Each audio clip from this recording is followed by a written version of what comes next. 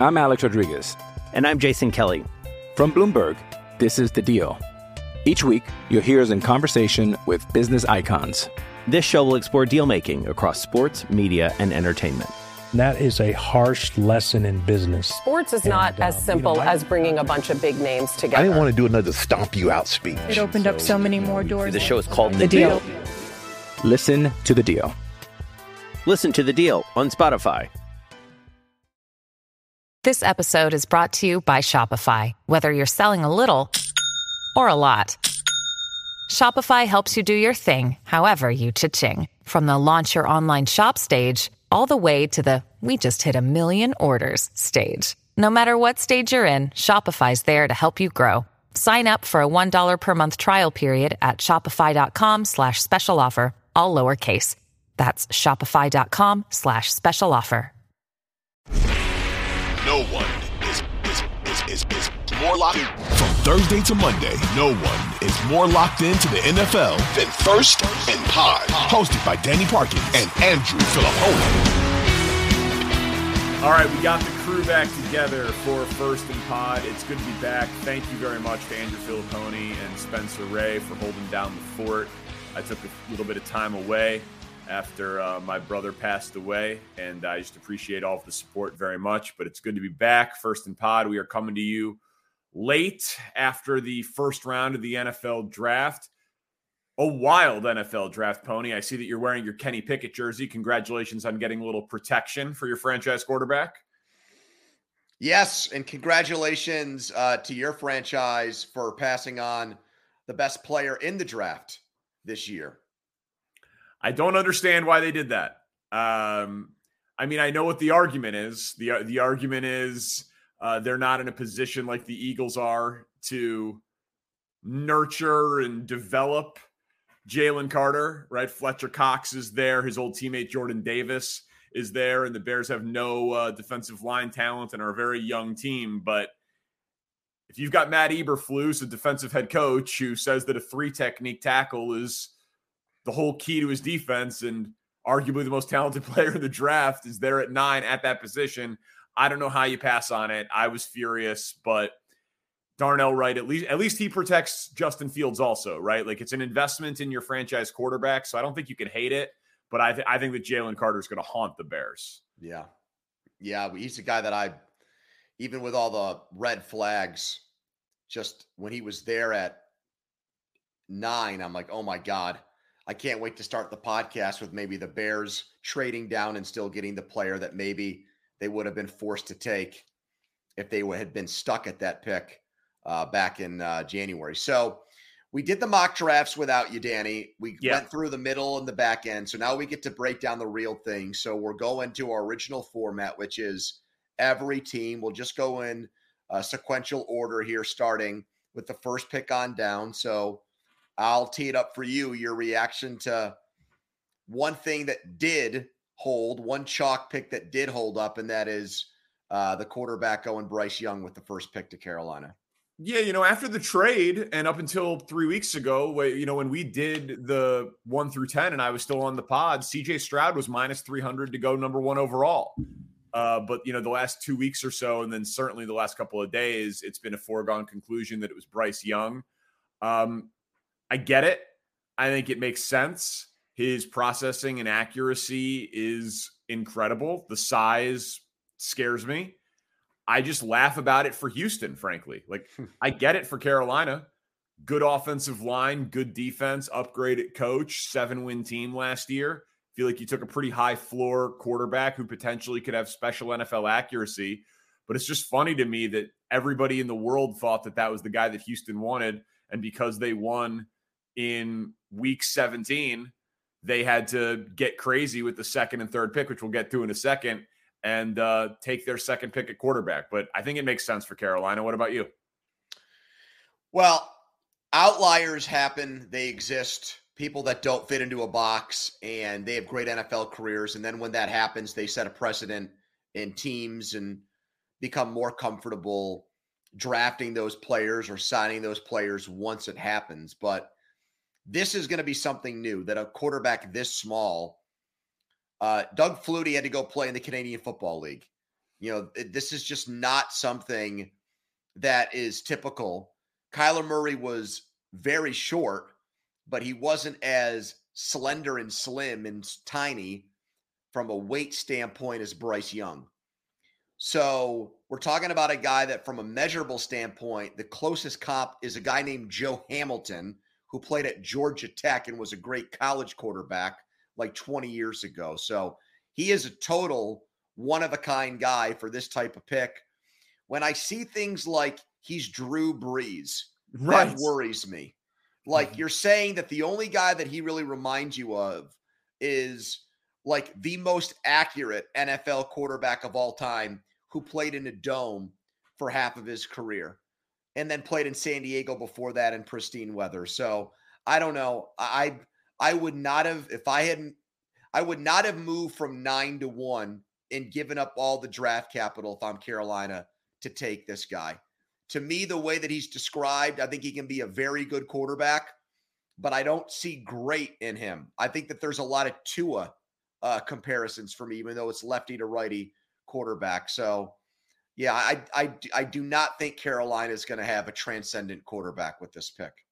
It's just funny to me, like Drew Brees with mobility. Then I wish the Bears would have traded Justin Fields. Yeah. Like if that's actually what this is, then he's a first ballot Hall of Famer. That just seems so unlikely given the size. And I'd be terrified of the injury risk, which is why I wanted the Bears to commit to Justin Fields if he was the number one guy. The draft got weird with Houston. CJ Stroud was, 20-1 favorite to go number 2 today, but not at the beginning of the day. This morning, Will Anderson was minus 300. So this was very late gambling markets. There was value here. The S2 test did not sink CJ Stroud, but we'll do these picks together. They get their quarterback, they get their edge rusher, but they trade a king's ransom for a defensive player, 33rd overall pick, a future first, and other draft capital. I hate trading that much for a defensive player. He basically has to be Von Miller, and he might be, but if he's Jadeveon Clowney, it's a disastrous trade for the Texans. Yeah, and Will Anderson's athleticism scores were not great.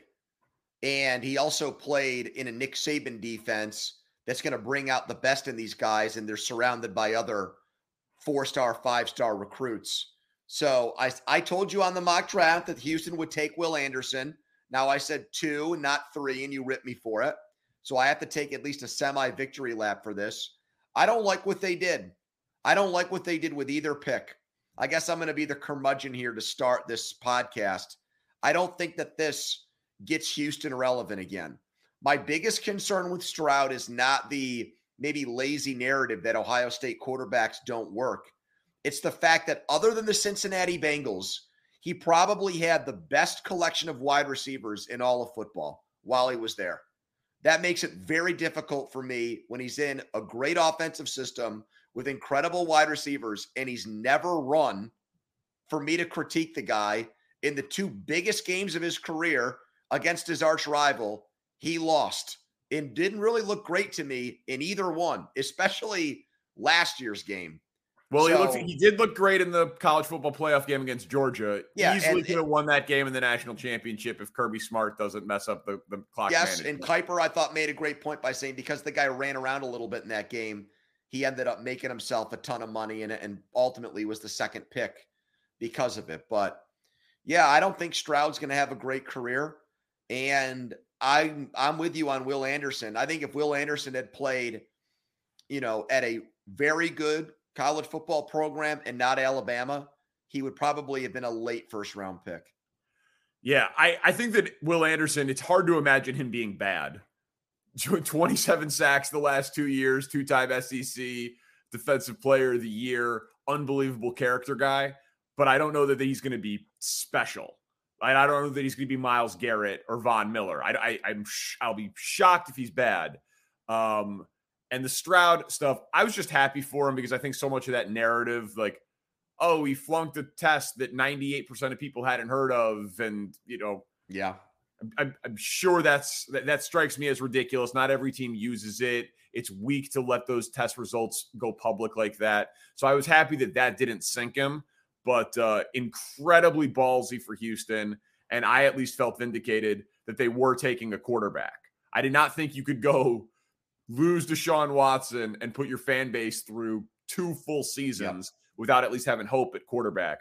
Speaking of hope at quarterback, Pony, Indianapolis takes Anthony Richardson. It's a crazy gamble, but here's why I like it. Chris Ballard's getting fired if he doesn't figure out a quarterback. And in the AFC, where Trevor Lawrence might be the 7th best quarterback in the conference, and Bryce Young didn't enter your conference, but CJ Stroud did, right? Like, there's just more talent coming in. You can't have Mac Jones. Like, you can't have the guy that's like, maybe he's got a high floor but a low ceiling or whatever. Not that Mac Jones looks like he's got a high floor now, but that was the profile coming out of the draft. You've got to go boom or bust. Because if Anthony Richardson hits, he's going to be an absolute superstar. And if he busts, you're going to get fired anyway. So it's a ballsy pick. It's like putting a $500 chip on one number in roulette. But if it hits, you get the, King's Suite at the Bellagio. So risky for sure, but I think they had to take a big risk and they took it. I think it's less risky given where he's going and what they're surrounding him with in Indianapolis. The coach, Steichen, worked with Hurts. He was there developing that offense for Hurts. You've got at least one quarterback, maybe 2, but definitely one in Gardner Minshew, who was just in that offense last year. Maybe Foles too, depending on what they decide to do with him. And so I just think it's a nurturing environment for a quarterback that only has 13 career starts. And maybe among those, there's only a handful of games where you would say he looked like the 4th overall pick, but he tested like Cam Newton. And so that, to me, you've got a few games like the Utah game where you look at him and say, oh my God, no one else in college football can do this. It was in a new offense with a new coach. So I think he also gets the benefit of that out there, whereas Young and Stroud were in great situations. Young 2 years ago and Stroud this past season, and even the season before that. So I love it. I don't know. I don't think it's hey, if he gets right on the field because he looks awesome in training camp and the preseason, okay. But I'm not sure that's the best idea for him. I think very rarely do I advocate a player watching for a big chunk of their rookie year. It worked with Mahomes. I think it would be a really good idea for him to let the game slow down and just check it out for maybe the first 10 or 15 games of this year. Andy Dalton just did that for Justin Fields. Right. Do it again for Anthony Richardson. The gambling market liked Jalen Carter to Seattle. It didn't happen. They took a much safer pick with Devin Witherspoon out of Illinois, and then they come back with the 20th pick and take Jackson Smith and Jigba. I loved what Seattle did.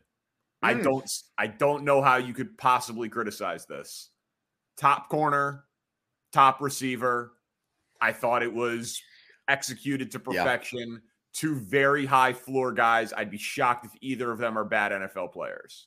Well, then I'm going to try to criticize it. Really? Yes. The Witherspoon thing, to me, he fits their culture because he's just such a in-your-face player and physical player, which is what Carroll likes. But he's a smaller corner, and they've had so much success with the bigger guys like Woolen, and then obviously Richard Sherman is the prototype for that. The other thing that just surprised me about that is when you have a reputation of finding corners later in the draft, why do you have to take one at 5? Like, to me, it's like you have this great skill. I would want to use that skill and take somebody at pick like 90 rather than take him at 5, especially when it's a guy who is smaller. How is he going to do against the run, which is not my number one concern. It's more, can he cover people? He's pretty tough, man. He got called for a ton of penalties, But the thing that no one has said about Illinois, and I felt like, I was screaming this into just the abyss. Hell, if you line me up at corner against those Big Ten West offenses this year, I would have looked like Richard Sherman. I mean, they were in the perfect division. They had the number one defense in college football because they played remedial defenses. So he is a badass, but he is small. And the other thing about Smith and Jigba that worries me is he was just so damn slow. His 40 time spooked me. He's almost predominantly a slot receiver. And I guess that's okay when you got DK Metcalf. He can play off of that, and Lockett's there too. But to me, he's kind of a niche receiver. I don't see him running away from defenses. I thought there were better picks.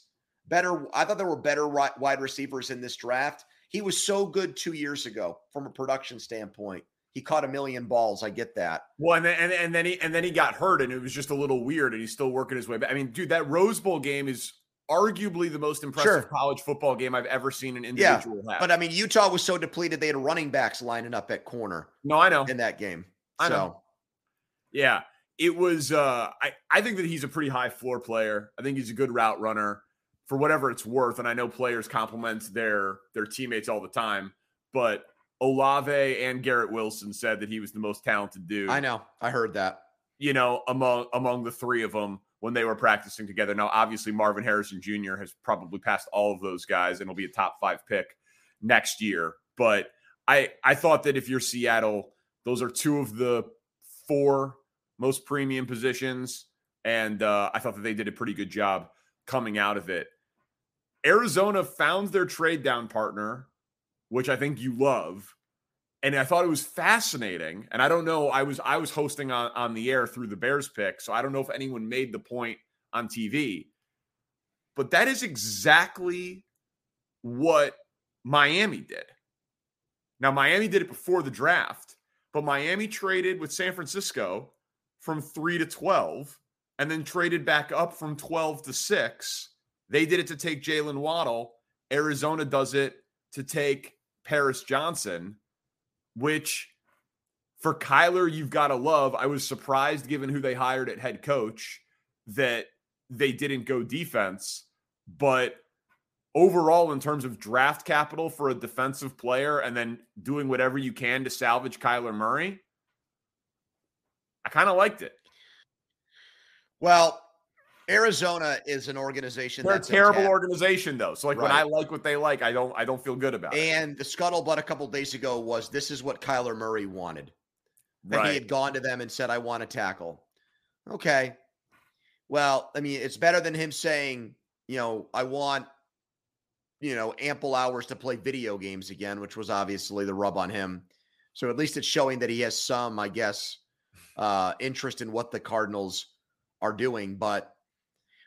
I don't think, and as someone that was looking at all these offensive tackles, just like you were,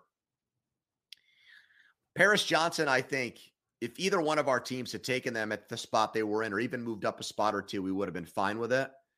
But we talked to so many draft offensive line experts over the last few months. Not a single one of them said Paris Johnson is going to be head and shoulders better than the rest of them. And if you have to bet on one guy, move up to get him and, move some things around the chessboard to do it. So that's what struck me. His dad played in the NFL, I think, was a decent enough player, but I don't know. No one said to me, Paris Johnson at 6 in the top 10 is a slam dunk, no brainer type pick. No, no one did. But when you look at it, like Tyree Wilson, the next pick, medical questions, Bijan Robinson, the next pick, running back in the top 10. Jalen Carter, the next pick, obvious character questions. Like the draft gets very flimsy here, right? There was a ton of disagreement. There was no consensus really in this draft outside of. Well, go ahead. Yeah, I was going to say let's take a few of those picks together here that you just mentioned. Vegas taking Wilson at 7, Atlanta taking Robinson at 8. Carter at 9, and then your team, Chicago, at 10. Okay, just going through those. Vegas could not take Jalen Carter. Okay, they had the Henry Ruggs incident, they were not going to take a guy that was involved in something where people died because of drag racing. Right. The idea of Jalen Carter going to Vegas and living in that city was a non-starter. So Wilson, 2 days ago, Wilson was the projected number 2 pick in the draft. Okay. The betting markets were wrong about him too.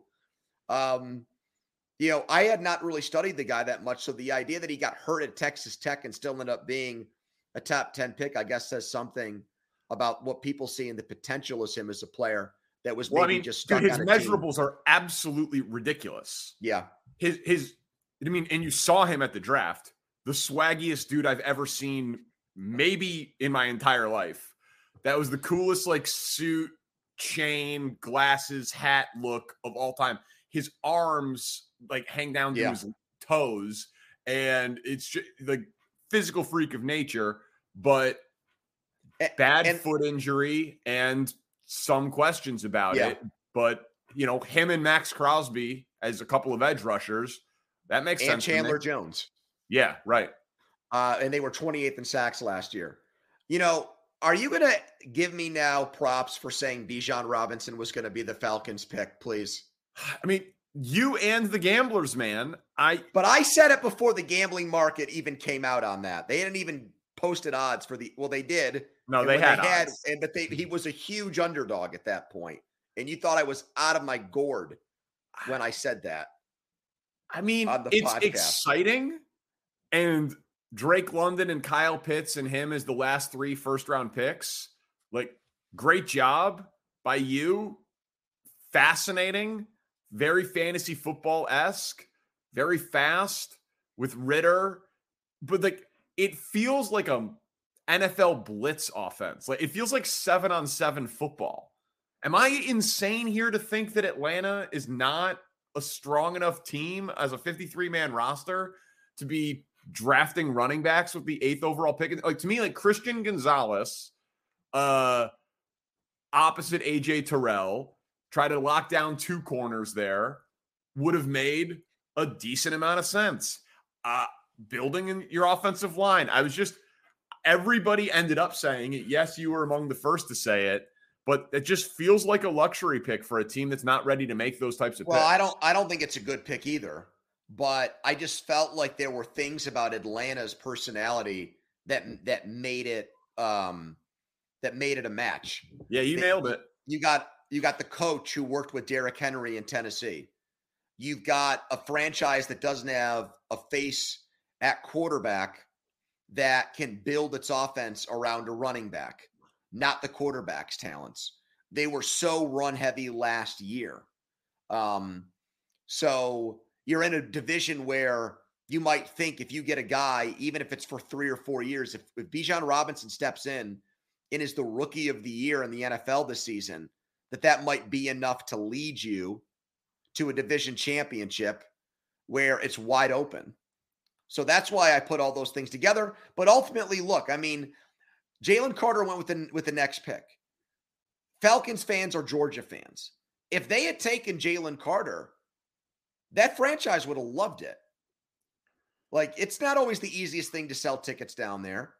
And you take a guy that was going to be the number 1 overall pick, and you have him, just drive an hour or whatever it is from Athens to Atlanta, and you get him a driver that babysits him and stuff, and you just say, you're going to be our defensive stalwart for the next 10 years. I think they should have done that. Do you think that there would have been the type of heat, though, that you're talking about with Vegas? Obviously Vegas with the Henry Ruggs thing, it's worse, but I think you got fans that are willing to make excuses for him if he goes there because he helped their college team win a national championship. You know what I mean? Yeah. No, of course. I'm just saying, get him away from that environment. Jalen Carter went to the perfect spot. It's disgusting. Oh, my God. It's disgusting. They lose Hargrave. He goes with Jordan Davis and Fletcher Cox, and the best general manager in the sport drafts him, and he had to move up one spot and give up a future 4th round pick to do it. And by the way, they got Nolan Smith from Georgia with the 30th pick too.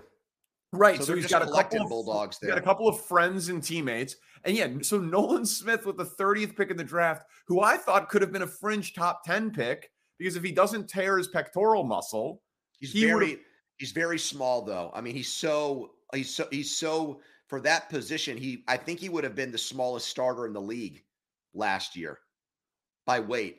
Right, but he runs a sub 4.40. He ran a faster 40 than Jackson Smith and Jigba. Right.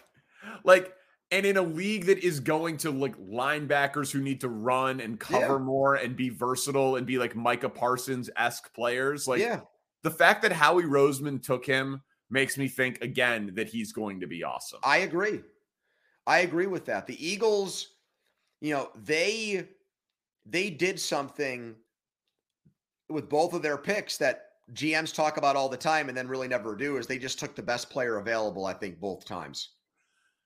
And but they also didn't have a huge need. Right. But it also fits like the identity of the team and how they want to win games too. So it was the best of both worlds. I saw a thing today that in the last 14 drafts, the Eagles have only selected 4 positions in the first round. Offensive line, defensive line, quarterback, receiver. Yeah, and they took Jalen Reagor over Justin Jefferson, and it didn't stick to them or haunt them really whatsoever. Yeah, I mean, they immediately made up for it with A.J. Brown and Devontae Smith. Yep. Good organization. Darnell Wright is fine for the Bears. They tried to sign Mike McGlinchey, got outbid. What did I text you, by the way, earlier in the week? I said, I heard that the Bears liked Wright even more than Johnson and that would be their pick. And you said, that makes sense. Yeah. You got a source. Why didn't you say that on the air and give me credit? Why didn't you tell Wani? He would have given me some love. I'll do that tomorrow. Nice job by you. Listen, it was the biggest hole on their offense. You can't hate the pick because you need to figure out if Fields is the dude. I would have taken Jalen Carter. I feel like you can hate that they passed on Jalen Carter and then be okay with the Darnell Wright pick. I don't think that those two things are in conflict with each other. I just think that like if Jalen Carter would have gone 6 to Detroit and then they would have just taken Darnell Wright at 9 and they didn't have the option, I'd have zero problem with it. But now I'll be haunted by Jalen Carter being Warren Sapp. Hey, it's Kaylee Cuoco for Priceline. Ready to go to your happy place for a happy price? Well, why didn't you say so? Just download the Priceline app right now and save up to 60% on hotels. So whether it's Cousin Kevin's Kazoo Concert in Kansas City, go Kevin, or Becky's Bachelorette Bash in Bermuda, you never have to miss a trip ever again. So download the Priceline app today. Your savings are waiting. Go to your happy place for a happy price. Go to your happy price, Priceline. I'm Alex Rodriguez. And I'm Jason Kelly. From Bloomberg, this is The Deal. Each week, you'll hear us in conversation with business icons. This show will explore deal-making across sports, media, and entertainment. That is a harsh lesson in business. Sports is not as simple as bringing a bunch of big names together. I didn't want to do another stomp you out speech. It opened up so many more doors. The show is called The Deal. Listen to The Deal. Listen to The Deal on Spotify. Well, I think it's also interesting that the hometown guy there went to Tennessee with the next pick, Skoronski, who, if his arms were like 6 inches longer, he would have been a top 5 pick. It's hilarious. 2 inches longer. 2 inches longer. It's hilarious that his arm length cost him literally millions of dollars, even though he was on tape better than Johnson as a tackle at Northwestern last year. In Tennessee making that pick, so Levis didn't go in the first round. Hooker didn't go in the first round either. But is Tennessee going to do the same thing again where they wait on a quarterback and then take one after night 1, Danny, and say, no, we still really like this guy, just like they did with Malik Willis last year? I almost feel like one of the low-key big winners of tonight might be Tannehill. That he's just going to get a chance to run it back one more year. And because that division is such horseshit, Vrabel's convincing himself we're going to hold on to Tannehill and Henry and try to win this thing again next year. I mean, isn't that how it feels right now? It is how it feels right now. I think Skoronski's going to be a guard. And, everyone's like, well, if you get Quentin Nelson or you get Zach Martin, you're fine with it. Yeah. But Zach Martin was the 16th pick in the draft. Quentin Nelson was the 6th. You have to be an all-pro at that position to justify this type of investment. And so I wouldn't draft a running back. I wouldn't draft a guy that I think is going to be a guard. I wouldn't draft a safety. Like top half of the first round, certainly top 10. It's why I didn't want the Bears to take him. I know this is the 11th pick, not top 10. To me, the ceiling is lower on a guy like that. And if he does have to slide into guard and he's merely very good, it's not a good pick. Because I'd rather have the 10th best tackle in the NFL than the best guard. Yeah. And so it really pigeonholes you for what he has to be. And now the draft gets weird, Pony. The Lions, so they end up with the 12th pick and the 18th pick after the trade. And so now they've 5 picks in the top 55. So good team, good roster, favorite to win the division, great offensive line, committed to Jared Goff and all of that. But they have DeAndre Swift. They signed David Montgomery. And the first pick that they use is on Jahmyr Gibbs from Alabama. I'm sure he'll be great. David Montgomery's not fast. Gibbs is. I don't know why they don't like DeAndre Swift. But how in the world could they look at their defense, their secondary, their linebacker core, and I know they address linebacker with Campbell from Iowa with the 18th pick, and the interior of their defensive line, and say, you know what we need?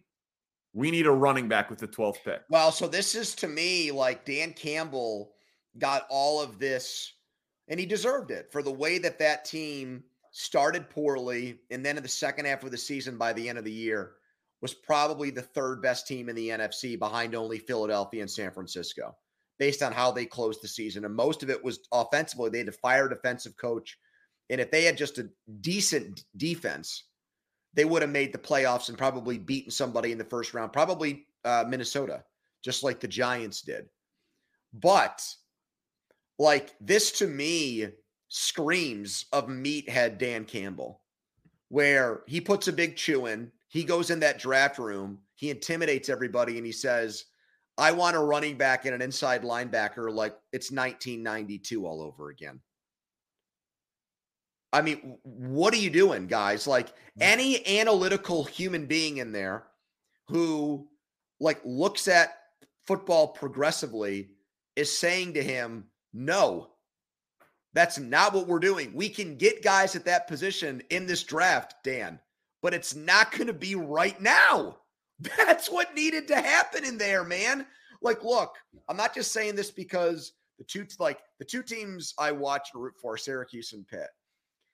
Sean Tucker at Syracuse and Abanikanda from Pitt, either one of those guys could be 1,000-yard rushers in the NFL. I'm convinced of that. And there's probably especially behind the Lions offensive line. Right. And there's probably 3 or 4 other running backs that I would say the same thing about. What are you doing using the 12th pick on a running back?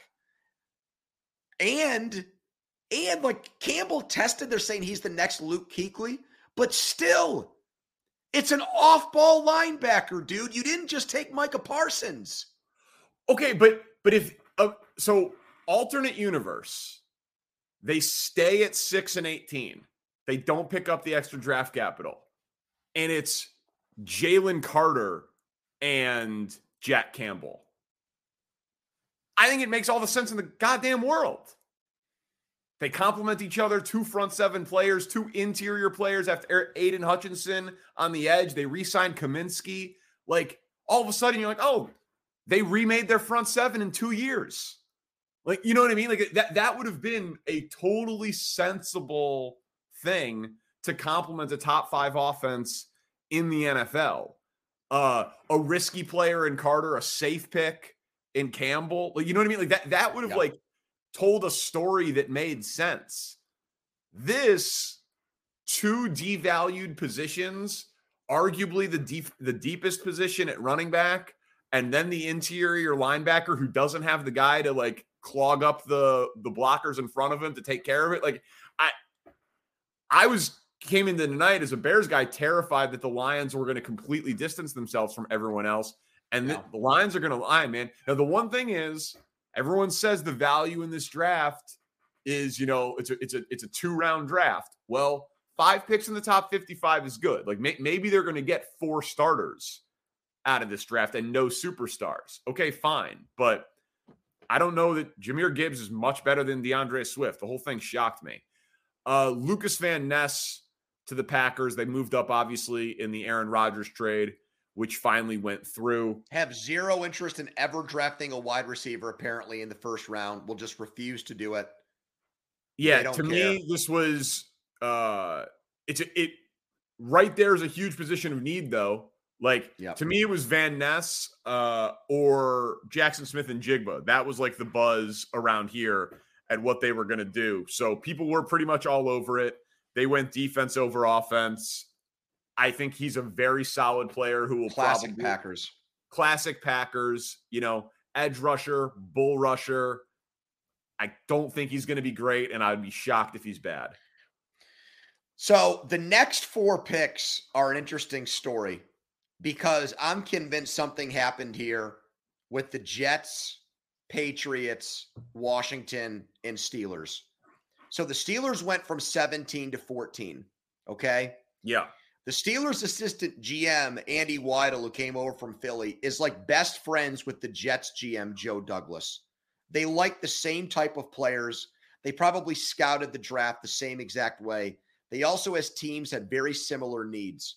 I am convinced that the Steelers knew that the Jets were going to take Broderick Jones at 14. And if there's one thing Bill Belichick loves doing, it's fucking over the Jets. Yes, exactly. Yeah. 15, because of the trade with the Packers. Exactly. Belichick loathes the Jets. Now, he needs a corner. And he knows if he makes that trade, if the Steelers tell him, we're going up to get Jones, you have our word. The Jets aren't taking a corner. They just picked Sauce Gardner. So he can get the corner that he wants, get an extra pick, and F his former employer. So I think that's why you had a very seldomly done thing where the Steelers and Patriots made a trade with each other. I like that the Steelers were aggressive and got, like, for me, the last first-round pick left tackle.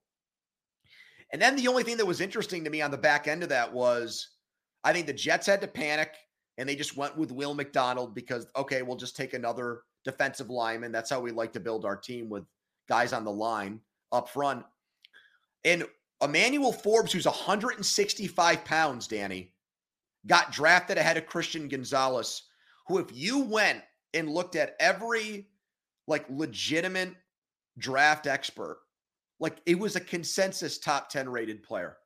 Kuiper, McShay, Jeremiah, you name it. They all had him as a top 10 guy. And New England traded back, got an extra pick, picked him at 17, and Belichick kills it with defensive backs. And the guy's insanely fast. Like, just faster guy than basically everyone in the league. Family of sprinters, great athlete, little undersized. But it's one of those weird things, though, where I wonder, like, everyone in the world's going to say it was a value pick because the media had him as a top 10 pick and you get him at 17. Well, was the media... Oh, but plus Belichick, though. Belichick's got the Midas touch with corners. That helps. But I think we have a tendency to say, oh, it was a reach because of mock drafts that don't know anything, or it was value. Well, you know the funny thing I heard about Gonzalez? I don't know if you heard this too, that turned teams off. Apparently, he was asked, because you said the sprinter thing, who's the most competitive person in your family? And he said, I'd have to say my brother-in-law, David Blau. How do you not say yourself, dude? That's a bad interview answer. That's a bad interview. How is he not coached by his agent to answer that question better? That's a bad interview answer. That's pretty funny. I mean, I know this isn't draft day with Kevin Costner, but isn't that one of those things that you'd make you say, oh shit, I don't know if I want to invest a top 10 pick on a guy? Yeah. All right, well, so we did Jack Campbell to the Lions. So now we get to Tampa, who I thought might be aggressive and trade up or even take Will Levis if he fell to him. Like I just was more expecting a move from them because they're in such no man's land. But they take Kalijah Kancey out of Pitt, who you know intimately well, 280 pounds, trying to kind of break the mold as an undersized 3 technique. What do you think? Well, he was awesome at Pitt. I mean, he gets Aaron Donald comparisons. That's stupid because there's only one Aaron Donald, even though they have the same exact measurables, 6'1", 280, and or 230. Did I say 280? Maybe it's 250. Maybe it's he's 280. 280. 6'1", 280, and they ran like the same 40 time. But he's got the shortest arms of any defensive tackle like ever when they measured him. So he's got a little bit of the Skoronski problem going. I think he'll be very good. I think he'll be all pro level, maybe even. Oh, wow. But, I'm biased towards the guy. But I do agree with you on this. Like, their quarterback situation is such a question mark. But I don't think Levis would have fixed it. To me, it would have just been like I know his skill set is not the same as Baker or Trask. Far from it. He throws a better ball. He moves better, even for a bigger guy. Dude, Trask is a 0. Yeah, that was such a horrible pick. He was a second-round pick, wasn't he? Yeah, he was a second-round pick. And when they were eliminated in Week 18, they played Blaine Gabbert into the third quarter. Yeah, I mean, that was just brutal. Yeah, he's a complete 0. With threats to our nation waiting around every corner, adaptability is more important than ever. When conditions change without notice, quick strategic thinking is crucial. And with obstacles consistently impending, determination is essential in overcoming them. It's this willingness, decisiveness, and resilience that sets Marines apart. With our fighting spirit, we don't just fight battles, we win them. Marines are the constant our nation counts on to fight the unknown. And through adaptable problem solving, we do just that. Learn more at Marines.com. Another day is here, and you're ready for it. What to wear? Check. Breakfast, lunch, and dinner? Check. Planning for what's next and how to save for it? That's where Bank of America can help. For your financial to-dos, Bank of America has experts ready to help get you closer to your goals. Get started at one of our local financial centers or 24/7 in our mobile banking app. Find a location near you at bankofamerica.com/talktous. What would you like the power to do? Mobile banking requires downloading the app and is only available for select devices. Message and data rates may apply. Bank of America NA, member FDIC. When you need mealtime inspiration, it's worth shopping Kroger, where you'll find over 30,000 mouth-watering choices that excite your inner foodie. And no matter what tasty choice you make, you'll enjoy our everyday low prices, plus extra ways to save, like digital coupons worth over $600 each week. You can also save up to $1 off per gallon at the pump with fuel points. More savings and more inspiring flavors make shopping Kroger worth it every time. Kroger, fresh for everyone. Fuel restrictions apply. So, Tampa, I don't think really. I think Tampa got a good player, but I don't think it's going to move the needle for them unless they do more with their quarterback and coach, frankly. Yeah, they should. I mean, they should frankly tank and try to get Caleb Williams. All right, we did Jackson Smith and Jigba with Seattle already, but we should group this together. I love when this happens because it's the runs. The runs on the position. 20 is Jackson Smith and Jigba. 21, Quentin Johnston from TCU to the Chargers. 22, Zay Flowers from BC. Lamar gets a first-round receiver. We could talk about Lamar's contract too. And then Jordan Addison, USC, to the Vikings. So 4 straight receiver picks, 20, 21, 22, 23. I thought Njigba deserved to be the number 1 receiver. I bought the hype of Zay Flowers going as the second receiver. I was shocked by the Minnesota pick, even though that was the odds-on favorite for position group for them. I thought that they were going to go secondary and help their defense, given that they lost like literally every player in their secondary this offseason, and they brought in Brian Flores. So I thought they were going defense with the guy who went with the next pick, Deonte Banks. So Addison was the one that surprised me. Flowers was the one that I liked, and we'll see about Quentin Johnston. Yeah. So I've got a kind of a different spin on some of this.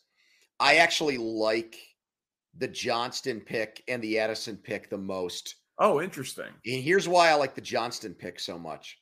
Because I thought after the college football season was over, I thought he was going to be the first wide receiver that got picked. Because he had, I thought, the best year among these guys, for sure. I mean, Flowers was such an afterthought that he wasn't even in the Senior Bowl. He was in the East-West Shrine game, and he was in basically like the Fakakta All-Star game. And then he had just hyper-productive career, but is smaller and is kind of pigeonholed in as a slot guy. Addison was much better at Pitt when he won the Biletnikoff Award. His numbers went down playing with Caleb Williams, which is hard to believe at USC. And Johnston's just a big guy that goes up and gets the ball and moves pretty well. So, I think the Chargers have a chance. They never say healthy, but if he's good, how do you defend those three receivers there? I mean, that's the thing I'm thinking about, unless they trade one of those guys. I wasn't surprised that it was a receiver. They were minus 200 to take a receiver. It was the odds-on favorite. Just felt like a little redundant with Mike Williams. So who cares? Go the Bengals route. I mean, we've talked about it. I mean, if they stayed healthy last year, they would have had maybe one of the top 5 53-man rosters in the entire NFL. If you're going to do a luxury pick, make it a wide receiver, not a running back or inside linebacker. So plus you got the Kellen Moore thing going on there. All I'm saying is if between who's closer to the end, Mike Williams or Keenan Allen, I would say Keenan Allen. So I think I would have assumed Zay Flowers, just for complimentary piece, sure, over Johnston. But hey, man, it's a premium position, and you're supporting Justin Herbert. And I think Addison is perfectly cast as a number 2. He strikes me as a Tyler Lockett type.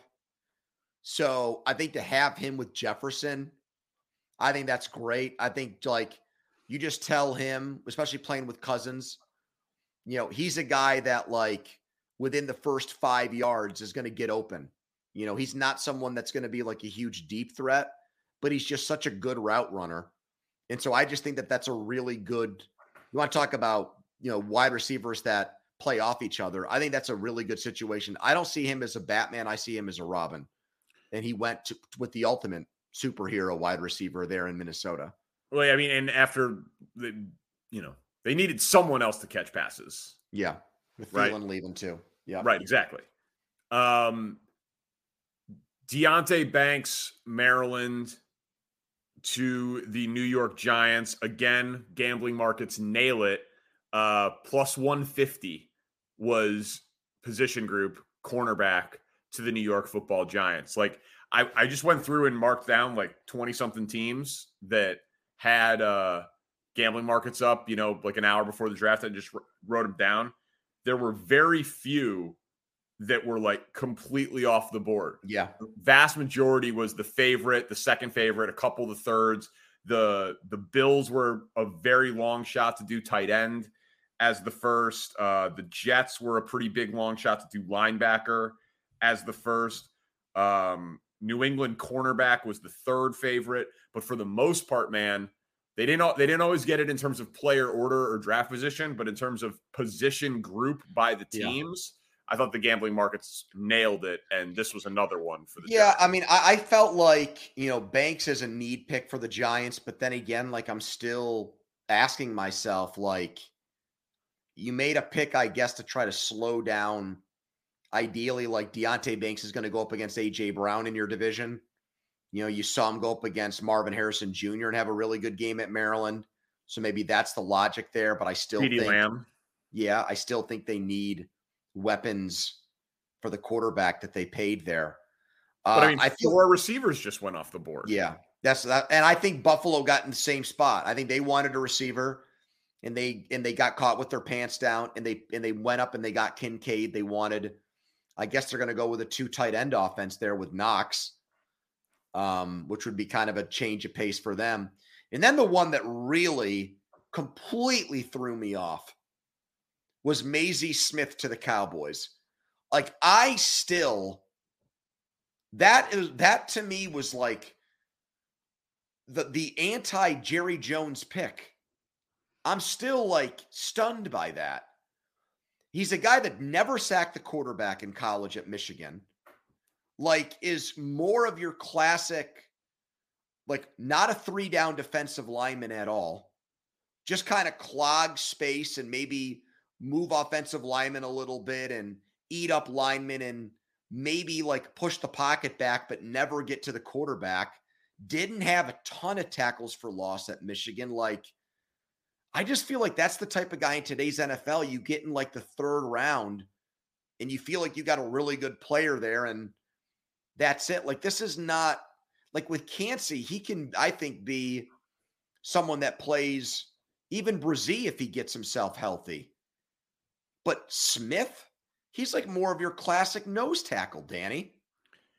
Yeah, I mean, so it was 3rd favorite on the board for them to take a defensive lineman.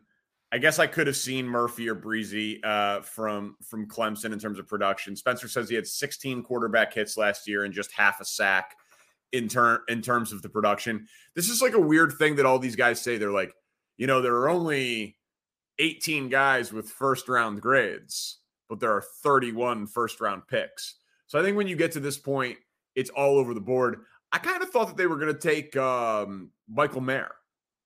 I thought they were going to take the tight end from Notre Dame. That felt more like a Jerry Jones Cowboys pick. Exactly. That's what I thought they were going to do. I just want to say one more thing about Dalton Kincaid and Buffalo. They're drafting like top 100 picks the last 3 years. If you look at it, is shockingly bad in Buffalo. They haven't hit on a pick. Yeah. It's like Devin Singletary. Like that's like arguably the best. It is. Then they took Cook last year too, right, at running back. Yeah. So like I agree that this seemed desperate. Obviously, I'm always for adding more weapons and supporting your quarterback. That makes all the sense in the world to me. But they're just becoming a very top-heavy team without a lot of depth. Like they need some of these picks to actually hit. The AFC is just too damn good. You can't be missing on 1st round, 2nd round, 3rd round picks 3 years in a row. Like one quarterback can't do it all. You got to do better than that. Jacksonville traded down, took Anton Harris. I mean, the rest of the picks are all linemen, right? I don't know if you want to loop this together, but like, we can. Yeah. So Harrison to Jacksonville as an offensive lineman, Murphy to the Bengals, Bressie to the Saints, Nolan Smith, who we talked about already, and then the kid from K-State, Uzuma from K-State goes to the Chiefs. Yeah, the Chiefs were rumored to take an edge rusher. They're probably disappointed that Smith went the pick before, and Murphy's another one of these high upside guys, even though the production wasn't always there. Yeah, it really was. Brzee had just an unreal freshman year at Clemson and was never the same player because of the ACL. His sister died. He had strep throat that led to a kidney infection, and he lost all kinds of weight. I mean, he just, I hope he did not peak athletically as an 18-year-old, but it looks like that might have happened, and the Saints made a need pick there because they do need defensive line help. I do root for the kid, though. I think what I want to say, and then Jacksonville needed a tackle because the Cam Robinson thing happened too, and then the suspension. They lost the other tackle, Jawan Taylor, to the Chiefs. But I do want to maybe take this second here to talk about the quarterbacks that didn't go in the 1st round, Levis and Hooker. And just, this is my biggest, this is one of the biggest issues I have with the way the draft gets covered, okay? Because I think something happened here again tonight that is a disservice to football fans. I really think that there's bargaining that gets done between the agents where this Levis toe injury, where Mortensen just drops that in so cavalier-like in the middle of the 1st round, like it scared teams off. You're just finding this out now? Like, you've had all this time to either tweet this or say this, and so have Schefter and these other guys. How is this something, like, there had to be, my opinion is there had to be some kind of gag order on it. And I'm not really sure necessarily if it's a quid pro quo situation or how that works. But, Danny, how was that not even touched upon until tonight? And they're like, well, this makes sense for why he's falling now. Would have been nice to know 6 hours ago. I mean, he was the favorite to be the second overall pick yesterday. Right. I have no idea how that happens, man. We have to get hit over the head. I didn't even know with cognitive score tests for Stroud, and that becomes a narrative. Right. Exactly. But a legitimate injury, like, it just comes out from one of the most veteran NFL insiders, like, oh, it's very obvious why he's falling, and here's the reason why. Some teams thought he should have had surgery on it, and he said no. That should have been a draft. That should have been a draft debate for months. Correct. You're breaking this news to me. I was not watching television coverage. I was all on mute. I was on the air. That is a wild thing, man. I'll read you the tweet from Mortensen here right now on it. Here it is. Please. Will Levis this is from an hour ago. Will Levis's left toe that caused him to miss 2 games last year was, quote, problematic for at least one team that considered him. Levis said that, quote, the toe had healed and was good to go. Another team believed Levis could manage, but thought surgery would need discussion after season. Levis disagreed.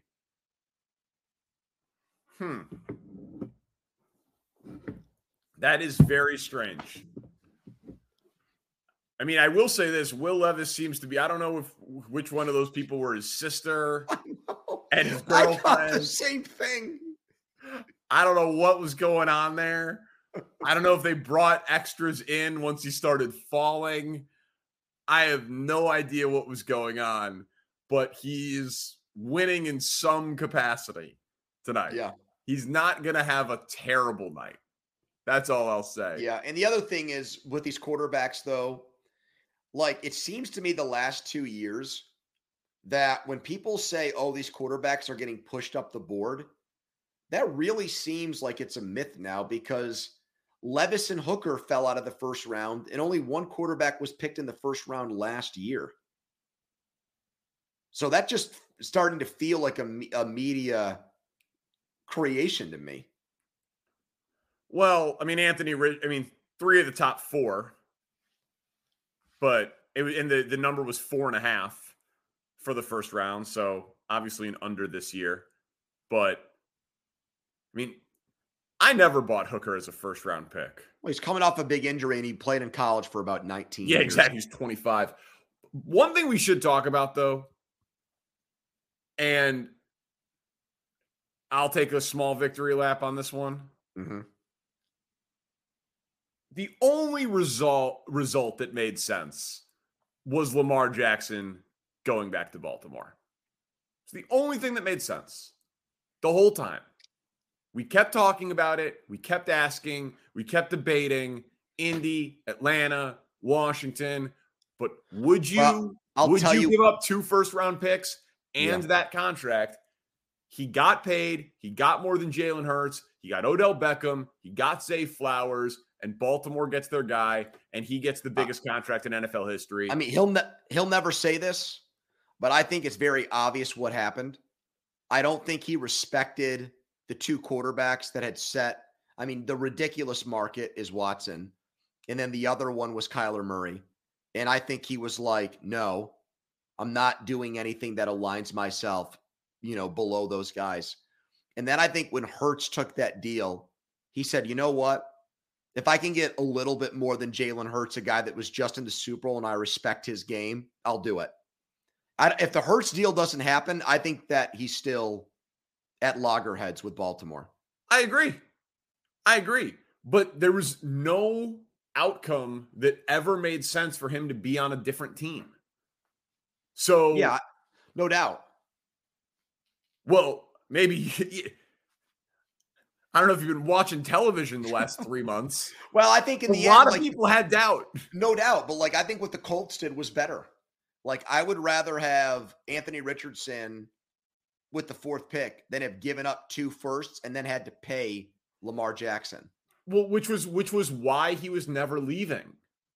You know, like the only outcome that made sense was for him to stay in Baltimore because they had no plan B. Yep. And no one was going to meet his price plus the draft picks. So the only thing that made sense was here. And yeah, the Ravens maybe could have played even more hardball, but then you're just pissing off your 26-year-old MVP when you're trying to win a damn Super Bowl. The only team, and he's awesome. Yeah, the only team I'll say that now that they made a pick, I would look at it and say, man, if I just give up that pick and next year's pick and pay him, I like my situation considerably better, is Atlanta. If I was going to use the 8th pick on a running back, I'll just take that 8th pick and next year's pick, and I'll give Lamar Jackson that contract. And then when they come out with the latest Super Bowl odds, I'll be 3rd in the NFC. That's how I would have looked at that. Yeah, and a lot of people, you know, talked about that. And Mike Vick and him in a dome and the NFC South being bad, and they would have been. They would have been one of the favorites in the NFC, but it still would have been 2 first-round picks, including a top 10 pick for a dude who completed 62% of his passes last year and hasn't played more than 12 games in 2 years. Yep. So it still would have been incredibly risky. And I mean, I don't think that Ritter's anything special, but you said it during the year.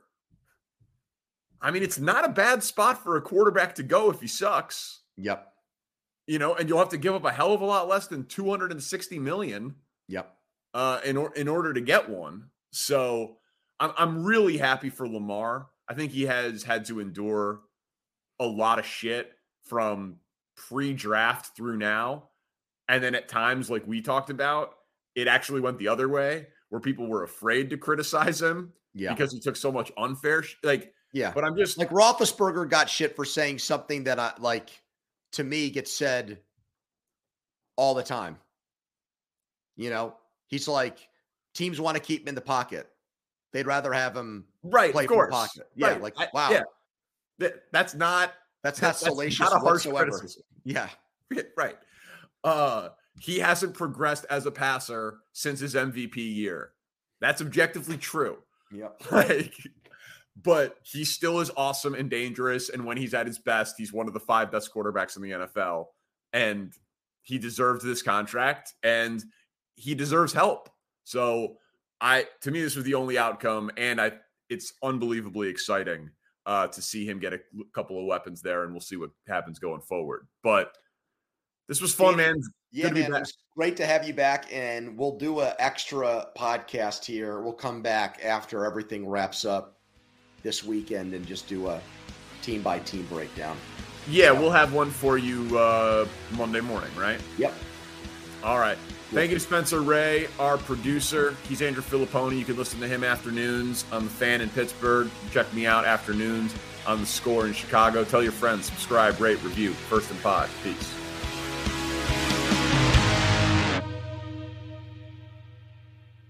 .2400 Sports is an Odyssey company.